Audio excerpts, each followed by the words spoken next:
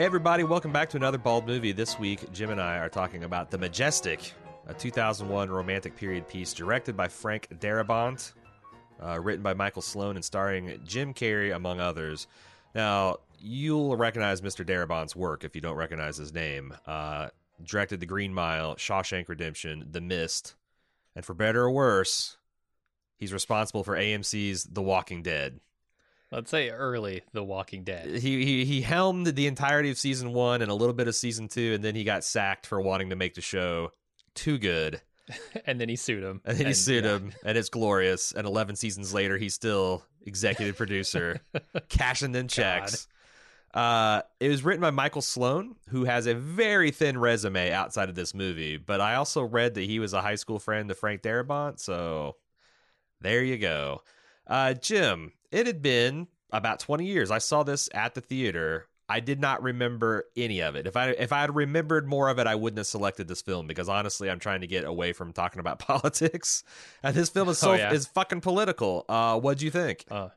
I still really liked it. When I first saw it, it was about the same time that you saw it, and I was a big fan. I am kind of a sucker for these self-righteous speeches about freedoms and justice and things like that, and this movie has a really good one, even if it's a little silly in places.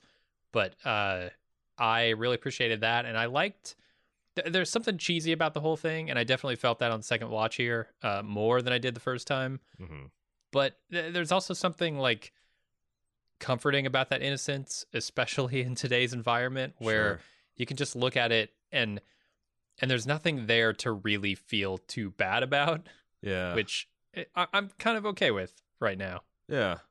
I think it's a great little film that tells the tale of a fictional version of America where bad people sometimes get away with tarnishing, if not outright destroying American ideals, but they're always defeated by well-meaning, good and decent people.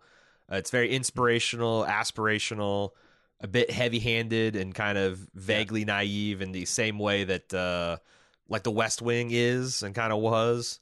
It reminded me a lot of It's Wonderful, A Wonderful Life. About halfway point I put that in my notes. Like, this is so...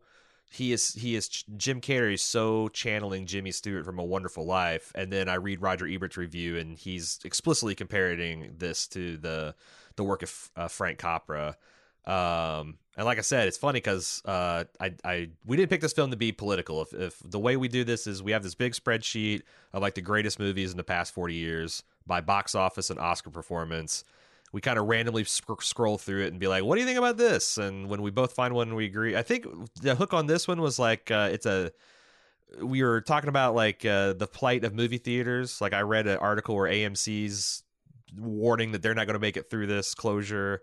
And we're like, let's pick a thing about, something about cinema in trouble and the resurrection of cinema. And we're like, The Majestic. And it's about the fucking commies and the Red Scare.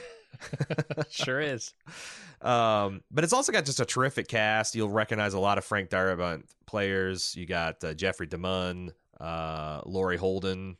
And I just think Frank Darabont is just so good at directing and tugging your emotions. There's a couple of things where I walked into some scenarios, arms crossed, openly skeptical. There's no fucking way you're going to pull off this and make me feel anything. And I ended up sobbing through two of them. And it also just the look of this film, it's just perfect. It's a rock solid version of a colorized modern Frank Capra film that you'll ever see. Like the cars, Main Street, the costuming and dress, everything is just so meticulous to put you into this particular, again, lightly fictionalized American small town on the West Coast. Do you want to? I thought maybe we could, if people are like me and they'd forgotten the kind of general thrust of this film, we could do a little synopsis. Yeah, let's do it. So, The Majestic takes place in the early 1950s at the height of the Second Red Scare. An aspiring Hollywood writer, Pete, played by Jim Carrey, finds himself in the sights of the House Committee on Un-American Activities because he attended a socialist meeting in college because of a girl he was into. The studio is in an uproar and demands that he renounce his communism and name names of fellow communist sympathizers. He has no list of names, but that's fine because the committee's got a half dozen that they've come up with on their own. He just has to sign a statement and everything will be fine. His girlfriend leaves him, and distraught, he takes a long drive at night, loses control of his car, goes off a bridge. Next day, he wakes up on a beach, suffering complete amnesia. He's discovered by the folk of a small town who take him in and help him get back on his feet. Slowly, the town becomes convinced that Pete is in actuality Luke, a wholesome all-American type who they thought they lost in a battle in World War II. Soon, Pete is adopted by an entirely new family, including his father, who adores him, his ex-girlfriend, and the entire town is kind of revitalized by his miraculous return from the dead. Inspired by this, Luke's father announces he's going to resurrect the Majestic, the now dilapidated but formerly glorious theater that for many years was the beating heart of the town. But looming in the background is the question, will Pete regain his memories? And what will the town do when it finds its miracle is a misunderstanding? Let's talk about the movie. And from here on out, it's Spoilerville for this 20-year-old movie. Maybe a good place to start is the cast. You mentioned liking Jim Carrey. I do too. Talk about that. Yeah, I think so. My love of Jim Carrey started with some of his now shittier movies, Ace Ventura, Dumb and Dumber. Dumb and Dumber's still okay. Were you an In Living Color fan? No, I was not a Fire Marshal Bill fan until after I had seen him in like Ace Ventura. Yeah. I mean, In Living Color is now problematic as hell, but I really enjoyed watching it. And I was old enough that I had a TV in my room, and my mom would not approve of me watching it, but it was on kind of late, I think, of a weeknight, so I was able to watch it. And yeah, Fire Marshal Bill. I forget his Conan the Barbarian gender bent version of that. I enjoyed all that. And Ace Ventura, yeah, all of his dumb shit I really was a big fan of. Dumb and Dumber. That was my start with Jim Carrey, but then I saw stuff like Eternal Sunshine, A Spotless Mind, Truman Show, even to a degree like 23 or whatever the hell that numerology film he did was. And I really started to appreciate him more as a dramatic actor. Man on the Moon. Yeah. That was great. And I was surprised, and I actually became like a real fan of Jim Carrey's. And, you know, in later years, I've fallen off that for various reasons. Well, here's a reason. I think that had it not been for what seems like a severe mental illness that he's battled throughout most of his career, he might be a Tom Hanks type. Yeah, he could. Comedy, drama, does it all. Yeah, he'd just be like this generation's, or I guess Tom Hanks is still around. He's still making movies, still awesome. But he could be the Gen X or even a millennial version of Tom Hanks. But the man's got a lot of struggles. If you've seen the documentary, what was that? Something in Me, Andy and Me. Yeah. I mean, that's and in his public statements, he doesn't make any bones about it. That like he has a lot of struggles with depression and anxiety and maybe even more diagnosable things. But he did have a really, really successful run of both comedy and drama, and then a lot of nothing. He was in the new. I hear he's really good in the new Sonic. For what it's worth, as Dr. Robotnik, sure. Yeah, I haven't seen him in that yet. No, I probably won't.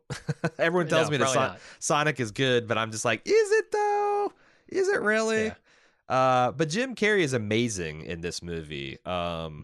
This movie's not funny. There is some lightly comedic parts. Yeah. I really enjoyed the everything about the small town politics, the obsession over Robert's Rules of Order. Okay. And Jeffrey DeMunn kind of presiding over all that, and he does really well with that. But he's just solid. He's just like Jimmy Stewart, just like Tom Hanks. He disappears in the role and does what you need him to do. Jerks to tears, provokes to laughter. And I think maybe that's the most amazing accomplishment of Jim Carrey is that he could disappear into any role after Ace Ventura. Yeah. Like, because it's such a standout, like, this is a thing that he is. He's a funny man who does weird faces. Yep. And then he goes from that into these dramatic roles. And yeah, you do sort of lose him in those characters. Indeed. I want to talk about Martin Landau, who does just a lot of interesting, really great work. I thought this was particularly amazing casting because there's several times in the movie. So Martin Landau is his adoptive father. He thinks he's Jim Carrey's Luke, his son that's returned miraculously from the dead in World War II. And he's got this. There's a couple points in the movie where he and Jim Carrey stand side by side with like a big toothy grin on their face, and like I feel like he's cast for that alone because when they both smile like that, they both have this enormous toothy grin, and there's a clear family resemblance. And it's very touching, their relationship. This old man, there's a lot that they give Martin Landau a lot of great scenes. Like there's that scene where Luke, he first thinks Luke's come back, and he's got the gold star that he's displayed proudly in the theater as it collapses around them and his son's picture. And he takes that down, and then there's some shit that shouldn't work. Like when he goes to the graveyard to show, this town, the town setting is amazing too. You've got the small town that's lost like 60 kids in World War II, and they're all kind of like this pall cast over the town. And the few that returned are maimed. They got like, what's that guy name? Was it Billy or Joe? Bob. He's got the hook arm now. Yeah. And he takes him there, and you find out that not only is Luke a war hero, he's got the Congressional Medal of Honor. And Martin Landau's going to get this out of the grave that's got this little glass shrine of all these Medal of Honor. He's going to pin it and I'm just like, there's no fucking way this is going to work. But it kind of does. And it's all because Martin Landau and Jim Carrey are amazing. Yeah, they are. And I don't know.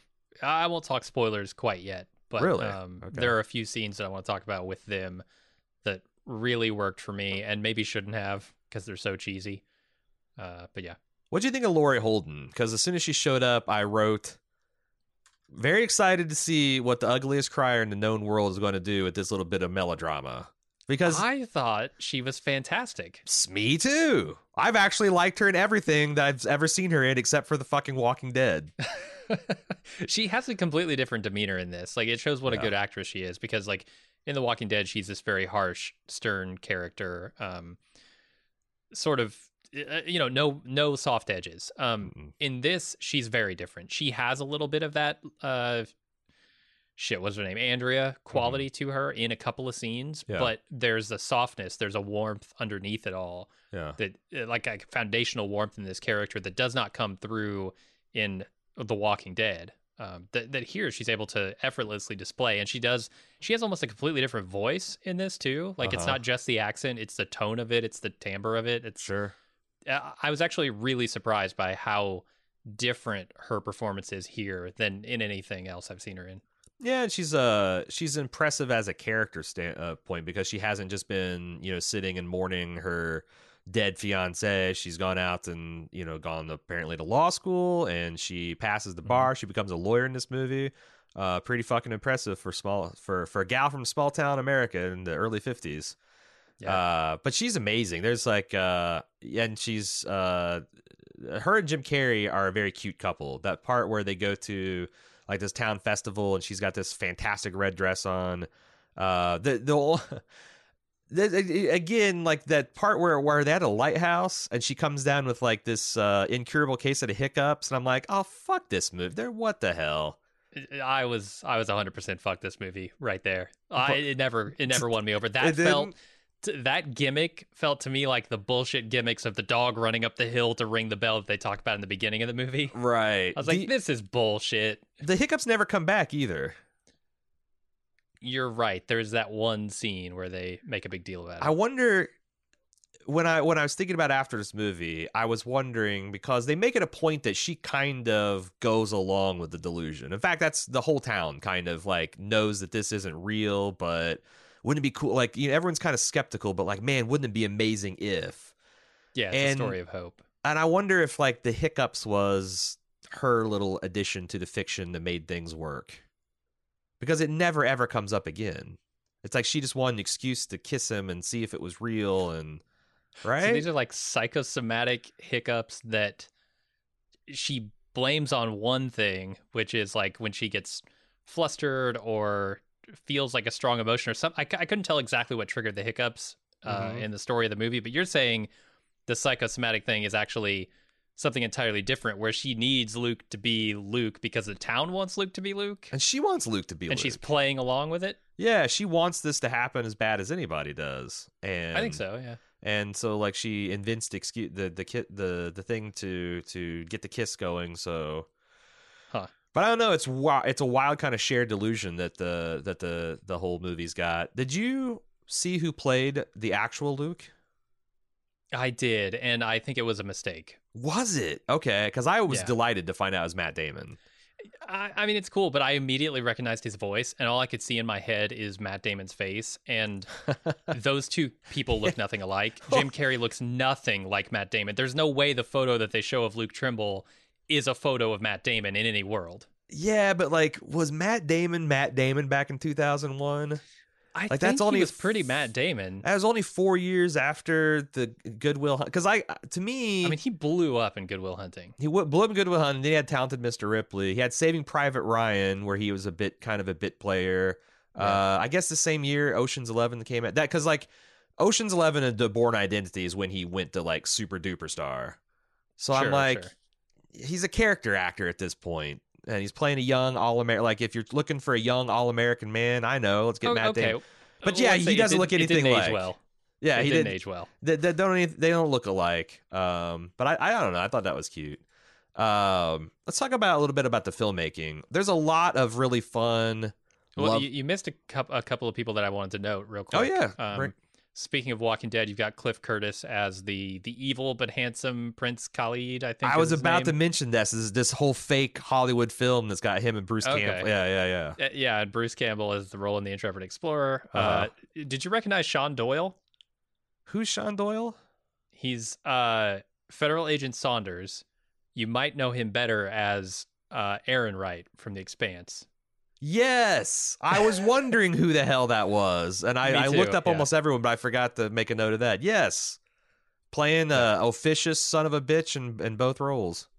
Mm-hmm. Those are the only notes I wanted to make on cast. Okay. So pivoting to the filmmaking, a lot of the fun in this film is kind of like this love letter to Hollywood filmmaking, and kind of poking fun at it too. Like, you can tell that Darabont has his opinions on Hollywood producers and their interference, and I think it's super fun to think about this in terms of like The Walking Dead and what a fucking debacle that had to have been. Like the AMC guys like interfering and cutting the budget, and you know, you made a pretty good show, 6 episodes with X amount of dollars. How about you make 16 of them for the same amount of money? And he's like, no, well, you're fired.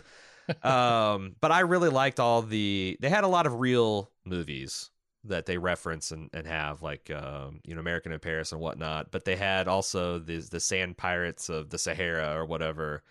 And I just really liked Bruce Campbell swashbuckling against Cliff Curtis. It was a lot of fun. Did you see the Indiana Jones gold idol pop up? I didn't see the idol, but I couldn't help but think Indiana Jones during this entire movie. Yeah, that one that the Indiana gets in the very beginning of Raiders of the Lost Ark. Yeah, the one he swaps at the back. They were fighting over nice. that at one point. That was That was pretty cute. The scene that really evoked The Wonderful Life the most, or the one I first thought about it, is the scene of him drowning. I thought that was incredibly well staged and dramatic. Yeah. Absolutely, it was, and it's kind of everything building up to that. Like, there's one shot when he's got this monkey and he's coming out of the bar and he gets in his car, and they're showing kind of a reverse angle up at Jim Carrey, and the moon's in the back, and everything else is just completely black, and it felt like one of those old Hollywood films. There was something magical about it, about that moment, and it's a dark moment. You know, Yeah. He's about to potentially go commit suicide, but I really thought they've nailed the feel of like a Frank Capra film. Oh yeah, and like even the setting where we talked about this a little bit, but that town, you know, I'm thinking about like because it's not. When I drive through small town Ohio, a lot of these towns are doing this thing where they've lost a couple of kids in the recent adventurism over in the Middle East, and you see their portraits hanging in the town square, and then some of them have gone to where like every person that's been killed in war in the last 100 years, they start hanging up their photos. But I was thinking of like if my hometown of like 60 kids out of the graduating class were just dead, like what a pall that would cast. And I don't know if any town, like if that's based on any real story, but like there's a couple of like really moving moments where like the town comes together and you know, they're so beat down that one of them returning from the dead it kind of gives everyone a shot in the arm. There's a couple of realistic, like some people have like reverse survivor's guilt. Like, 59 of these guys didn't come home. This one guy comes home, like, fuck him. That's like Bob. Or did you say Billy? Yeah. No, it's Bob. I was surprised, like, how shitty the town treats him. Like, it's amazing when Luke comes back and he's got this fucking literal parade of people lifting him up on their shoulders and marching him through the town square and playing big band songs and organizing meetings and getting together in the diner to tell him how amazing he is. Bob's standing there with no arm, having come back from the war, and everybody's treating him like shit. I get that he's a little busted, and not physically, emotionally, but man, I bet the town doesn't seem to have given him much in the way of support during his time after the war. Well, he's part of the Paul, because the way I interpreted that is like even though he's alive, he still is representing of everything they lost. Like he's the living embodiment, Sure. Loss of innocence, loss of his arm. And he's kind of this grim reminder that walks around reminding them of, oh my God, I lost my son. And whereas Luke's the opposite. Luke is like hope rekindled. Luke is, like fucking the resurrection and the life. He's like, man, promises of Jesus fulfilled right there in the middle of small town America. Yeah, I feel like it's a matter of perspective. Like, oh yeah, what they should have said about Bob is he came home, he's persevering despite his injuries. There's a lot of hope there too. And if they had maybe shown him a little more support, maybe given him a parade for having come back, he might be an entirely different person. And this town might be an entirely different town. Yes. But it did leave, I thought there was a lot of really great scenes where like, the town's too depressed to like even go through with the war memorial that they planned. And, Jim Carrey turns that around. They had a really nice moving ceremony where everybody who lost someone came and was honored in town. I thought that was really great. There's a couple interesting things about television versus movie that haven't aged very well. Like Martin Landau's character gets up and gives this stirring speech, like, because the Majestic is amazing. It's a magical place. I wish my town had one. I think that the Alamo Draft House, if your town is lucky enough to have one, is kind of similar to what this might have meant or felt in the 20s and 30s. But like when he's sitting like, why would anyone watch a little box? Just because it's convenient? Because you don't have to get dressed up? Because you can just sit there alone in your living room without other people around? I'm like, making a real strong argument for TV here, Martin. I'm not seeing the downside. But then again, a quintessential movie experience where the crowd is appropriate, respectful during the quiet parts and loud and raucous during the cheering parts is, I was thinking Avengers Endgame. I would not want to watch that for a first time in a sterile living room. I'm glad I was there to hear everybody cheer and whoop and yell and or any Star Wars movie. Any big movie. And that's the thing. Like, you got to remember also in the 50s, television looked like shit. Mm-hmm. It was, I believe it was still black and white back then. Yeah. And yeah, you wouldn't get the same experience even from just a film perspective. Like, it wouldn't look as good at home. Yeah. No. Nowadays we have 60-inch screens where you can essentially get the same picture if you sit close enough, and there's no difference. Sound systems are great at home, and zero chance of assholes that you can't throw out of your own house if they if they exist. Make your own popcorn. Yeah, make your own popcorn. Don't pay $5-6 for it. I thought this film, and also the hilarious thing. Well, okay, so it's hilarious, and it's also I could see a certain sentimentality for this.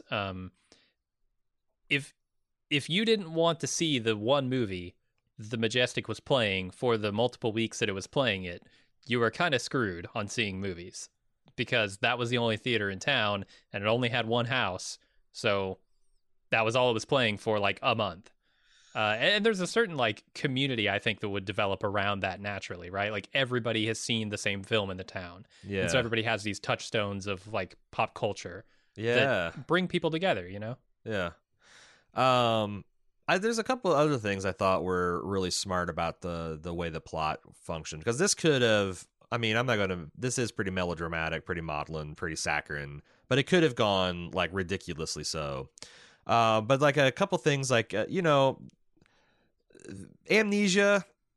I don't know if it's a thing, but it's a well-worn movie trope, and it works pretty well here. And I just thought that like this is the one point where I buy that this guy Pete just goes along with it, because why wouldn't he? Why would he ever question the nature of his reality? Like he's stepping in the shoes of like an idolized hero. He's got a beautiful ex-girlfriend who's been carrying a torch for him the whole time. He's got a loving father who did a good job raising him, instilling values. He's beloved by the community. Like and he's a stand-up guy, because when he starts having memories of his former life, he fesses up to them almost immediately. With one, and that's the thing. Like, when it became clear that he was going to remember who he was in the exact same scene that his dad has a heart attack and dies, I'm like, there's no fucking way this is going to be emotionally resonant. But it was, I don't know, it was beautiful, because he almost told the truth right then and there. Yeah. And then he quickly did the moral calculus and was like, there's no good to come of, I'm so happy he didn't tell him. Yeah. And I even thought he covered it well. Like, Dad, I'm not, and then he pauses. It's like, I'm not ready to let you go. And then I'm like, oh God, I'm a mess now. Jim Carrey's jerking to tears. Yeah, it is a great scene. I like the scene where he tells Adele, the truth as well, because he's not caught yet. But he wants to get out ahead of this, as he should, and not for some like, strategic calculus, right? It's just like, well, this is the thing I need to do because this is the honest thing. And it's interesting to me because she says, I knew, and somehow I always knew you're so much like him, though. And I couldn't help but think, like, why is he so much like him? Is it just a circumstance of fate, or was the town basically grooming him the entire time into the Luke Trimble that they remembered? Because he sort of started with this blank slate at the beginning, and we know he's a very different person at the beginning of the movie before he has his accident. So it was interesting to me, like, that cause and effect there. Yeah, and I like they had you see the picture of the guy, and he superficially resembles Jim Carrey, maybe a little bit fuller in the face. But I was thinking though throughout the movie, like, I guess if you hadn't seen him and you hadn't seen recent pictures, and people change and all this, but like I thought the movie does smart things. Like they have his future father-in-law kind of like in a half point in the movie take someone aside and say, yeah, I love this too, this is great, it feels good, but like, even if he is who we think he is, he's been gone 10 years. What's he been doing? What life has he had? Like the movie isn't stupid. It asks the questions, but it paints a picture of like people going along with this because it's so happy. It's making everyone feel so good. And even, yeah, like you said, when Laurie's Adele character, that felt right when she says, I deep down always knew. You look like him, but you're not him, and this and that and the other. And so a lesser movie would have turned this into a big bitter acrimony, like, how dare you mislead me, and I can't believe you played me for a fool, and I feel, but like it was she's not an 18-year-old girl. She's like in her 30s at this point. She's got a career. She's been through school. She took it in stride. I mean, she was appropriately like devastated and hurt, but she knew it wasn't Pete's fault.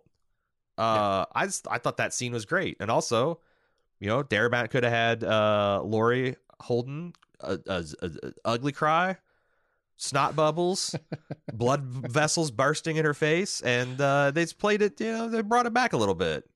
No need for Walking Dead style overacting. Just do what you need to do. I will say it kind of sucks when everyone finds out that he's not Luke and they immediately turn on him, because he is Luke for all intents and purposes. Like I said, they've groomed him to be Luke, and he's done all these amazing things for the town, right? There's this symbiosis between Luke and the town, between Peter Appleton and the town, where Peter becomes a better person because of them. They become a better town because of him, regardless of his true identity. And they just turn on him on a dime when they find out that this man who clearly was not deceiving them. Mm-hmm. They pushed him every step of the way. They were pushing him to be Luke, right? Mm-hmm. And every step he was saying, look, I'm not sure about this. I don't know if I'm this guy. They wanted so desperately for him to be Luke that when they turned on him at the end, I felt a little disgusted by it. Yeah, but I thought I did too, and but I started as I was watching. I think the film, again, the screenplay does another smart thing where the people that were the most disappointed in him were like largely the hangers-on. You know, like the people that were really important to him, his father, the usher, Adele. They were, you know, like they all confessed, like, well, not the dad because he died, but like those people central to his life said, you know, we always knew this and we always hoped, but you know, like they weren't mean to him and they didn't run him off. The rest of the town, like, because that's like all he was to them was a symbol, and as soon as that symbol was destroyed, then they didn't run him out of town, right? They just like, it's no longer fun to go to the Majestic and pretend like we're a town of the 1930s anymore. Because we're a town of the 50s and all of us have lost people and they're not coming back. And I think at that moment, the rest of the town is unsure because they don't have this relationship, this deep relationship with him like Adele or any of the other people in the Majestic do, where they're unsure if he is actually going to uphold the values that Luke did, right? And so when he comes back after having given this blistering speech to Congress or this committee, whatever it is, he comes back and he's greeted with open arms by everyone. And I think that's important because he did right by Luke's legacy and Luke's memory. Which maybe this is a good time to transition to the political side of this. Unless you want to praise more of the filmmaking, because again, you could. This thing is shot amazingly. The colors really pop. The way they light the Majestic just makes it look like this magical portal. And I just can't say enough about the reveal, because the way it was synchronized with the film and the music swelling coming from the film and what was happening on the screen and how that dovetailed into his realization and his father died, like that just worked. If anything had been anything but excellent, that scene would have been ridiculous, but they knocked it out of the park. And then the theater itself reflects all that, right? Like if you look at the state of it, look at the state of the Majestic, look at the state of Harry Trimble, look at the state of the town at the beginning of this.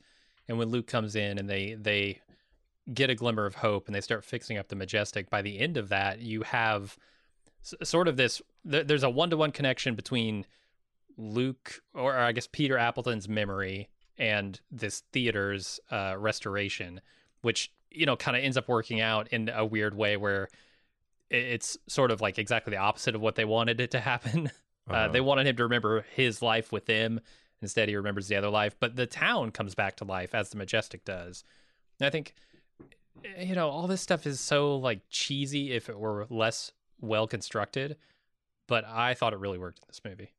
Oh, I agree.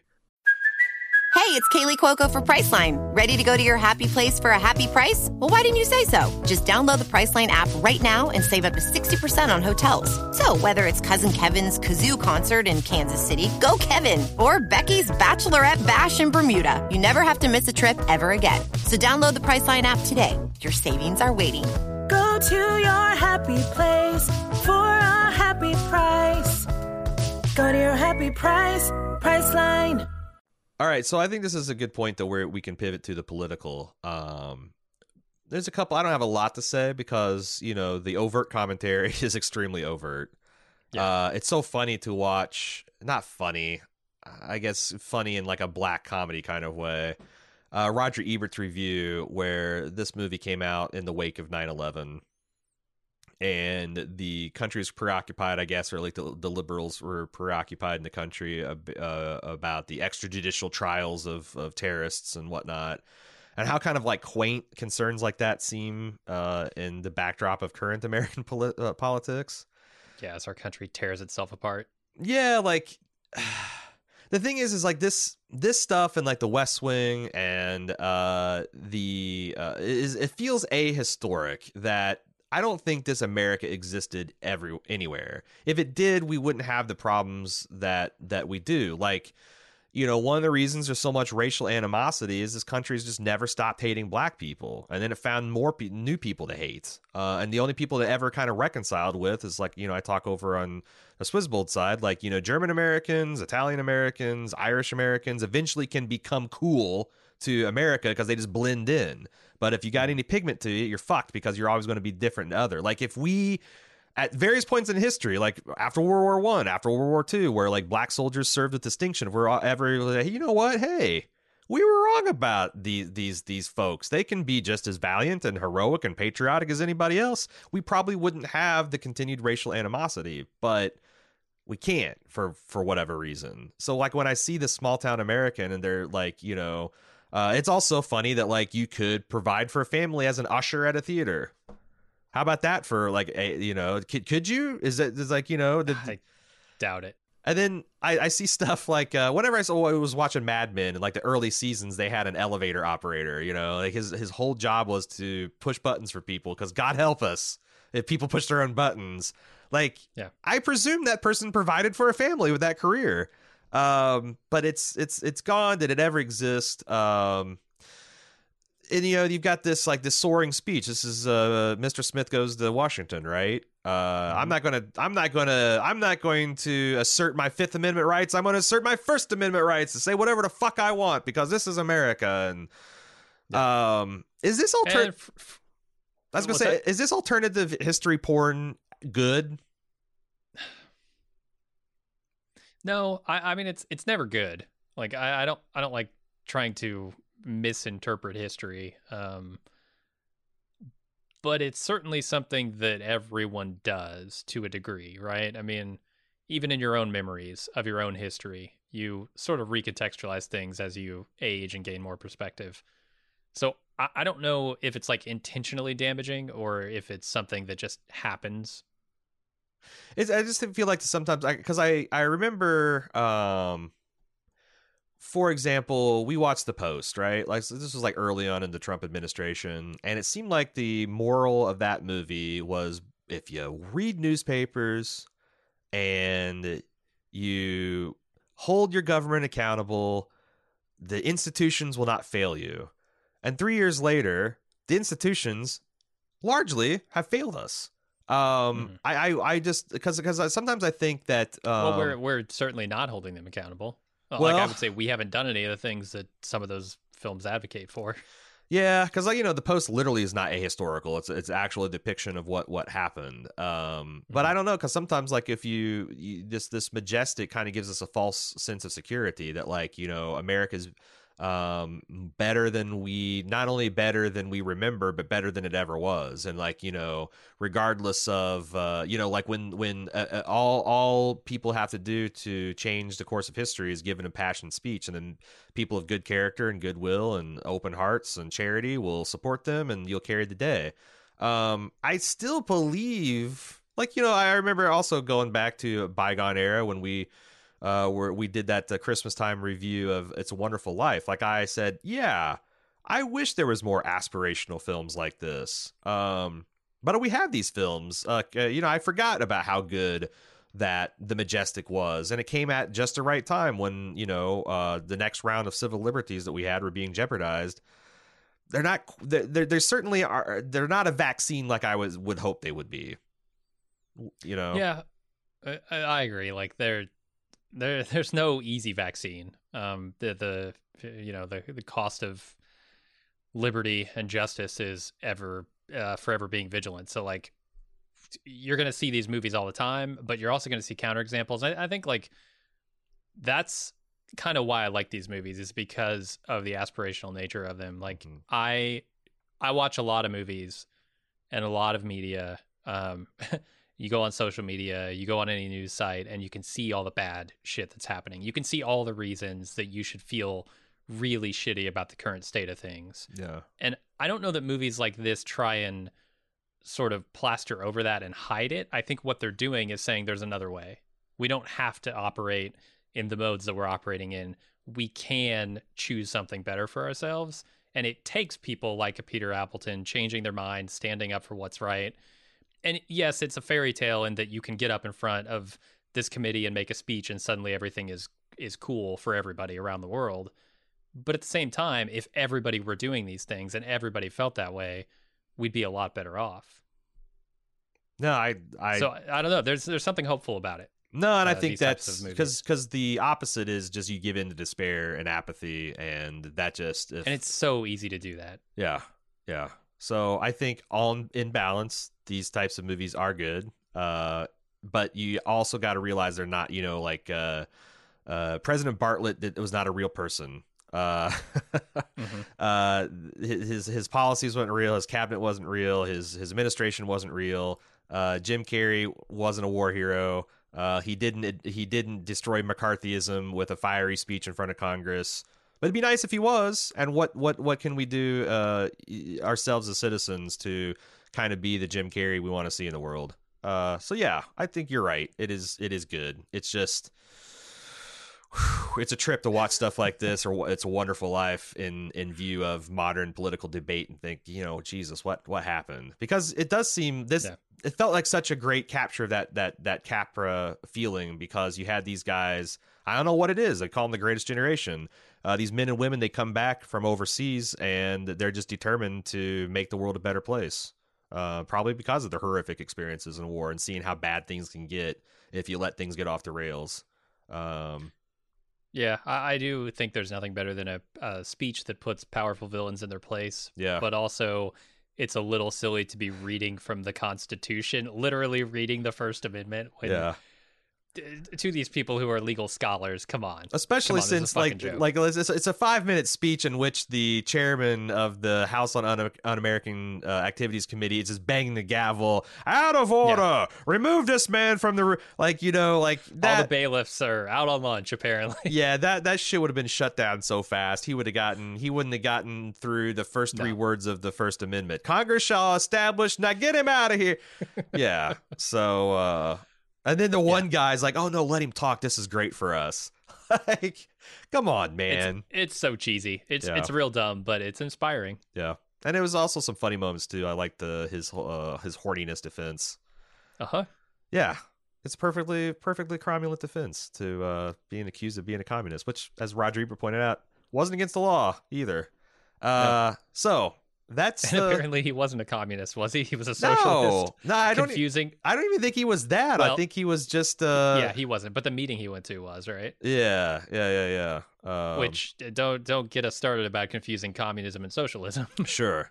It's interesting, the framing device where, like, the first of the movie, it's like he's. I wish they did something more with that. Because I thought, like, it would have been cool. I don't know, maybe this is even stupider, but I thought more stupid, excuse me. I thought it'd been cool if at the end, where he's, these executives are making this lurid pitch for his movie, if he would have, like, you understand that he was going to come in and say, tell the story he just went through, because it's kind of unbelievable, has wild details, but I don't know. Then the movie's already. Do you think this movie is too long? No, I don't. And as a matter of fact, I quite respect it for not wasting my time, because there's a large chunk of this movie where we're just focused on the town. Mm-hmm. And the communist stuff just completely falls off the radar for like an hour. Oh, yeah. And I think that's perfectly appropriate. There was nothing to do in that. All they needed to do was say, okay, they're going to find him eventually. Yeah.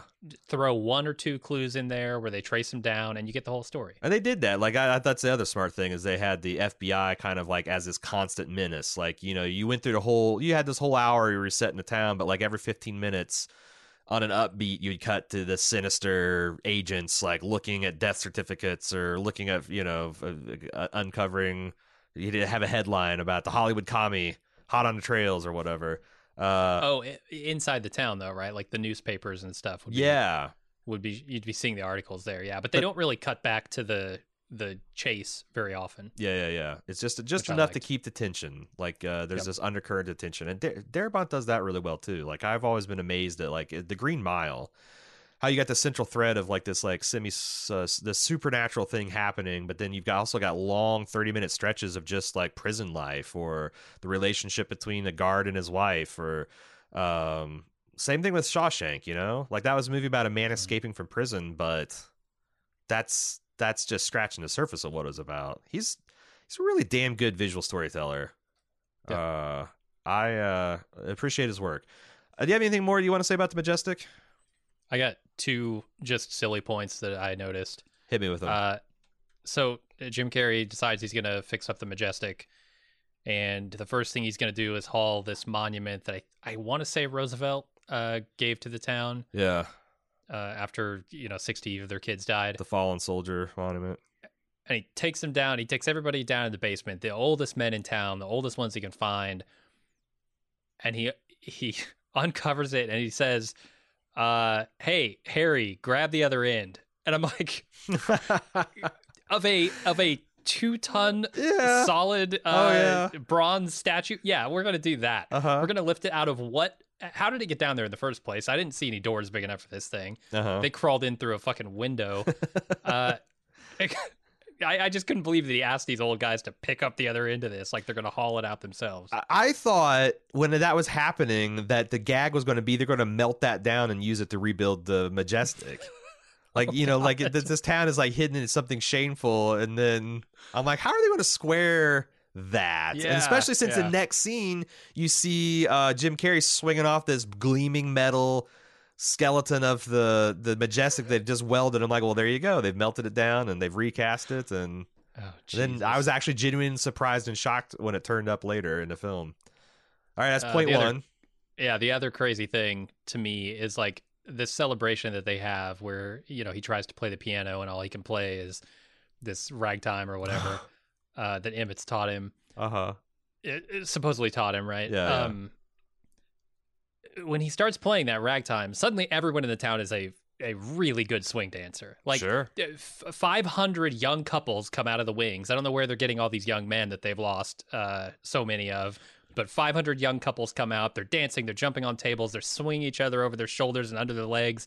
It's it's American Bandstand that just breaks out. Yeah. In this small town, everybody's a skilled swing dancer. It's what the devil's music does to you, Jim. I thought, okay, point 2B, the fact that you can play piano that skillfully in a certain style, but like Gershwin, you can't even follow along the notes when someone's playing them one by one, that seemed kind of weird too. Like, for example, I would have liked to see another try at it after he's playing his ragtime stuff. Yeah, like James Hetfield. Give him another go. Guitarist in Metallica, shreds. But he's also a classically trained guitarist. He can play that Spanish flamenco stuff and all that really complicated stuff. I just feel like it's one thing if like I've never got past just plucking out a guitar. I can play a few songs like if you asked me to play, but if I was like a lead, concert guitarist or pianist, like I think I could play ragtime and Gershwin and Chopin and it's like it's just weird that he could only play very complicated, fast-paced jazz. So I don't know, like Marty McFly when he went to the undersea dance or whatever, he was able to play the slow stuff, right? He wasn't just like, what is this? What? I don't understand what these notes and chords are. Yeah, if you could identify chords and know progressions, you're good. Yeah, I would think. Again, if you're as proficient as Jim Carrey was in this movie. Well, all right, that wraps up our thoughts on The Majestic. We're going to be back next week with also 2001, Vanilla Sky, which I've actually not seen, but Jim says touches on a lot of kind of virtual reality, is something real. It's not kind of the Westworld vibes that we've been dealing with. We thought there might be some good synergy there. So we're going to come back next week with our thoughts on Vanilla Sky. I'm very excited. I'm loosely aware of what this movie's about. Actually, I'm not, because I had no idea it was like science fiction at all. I just know that Tom Cruise's face gets fucked up at some point. It does. So yeah, we'll be back next week to talk about Vanilla Sky. Hopefully you got enough time that you can give it a rewatch or maybe your first watch and discuss it along with us. Until then, I'm your host, Aaron. And I'm Jim. See you next week.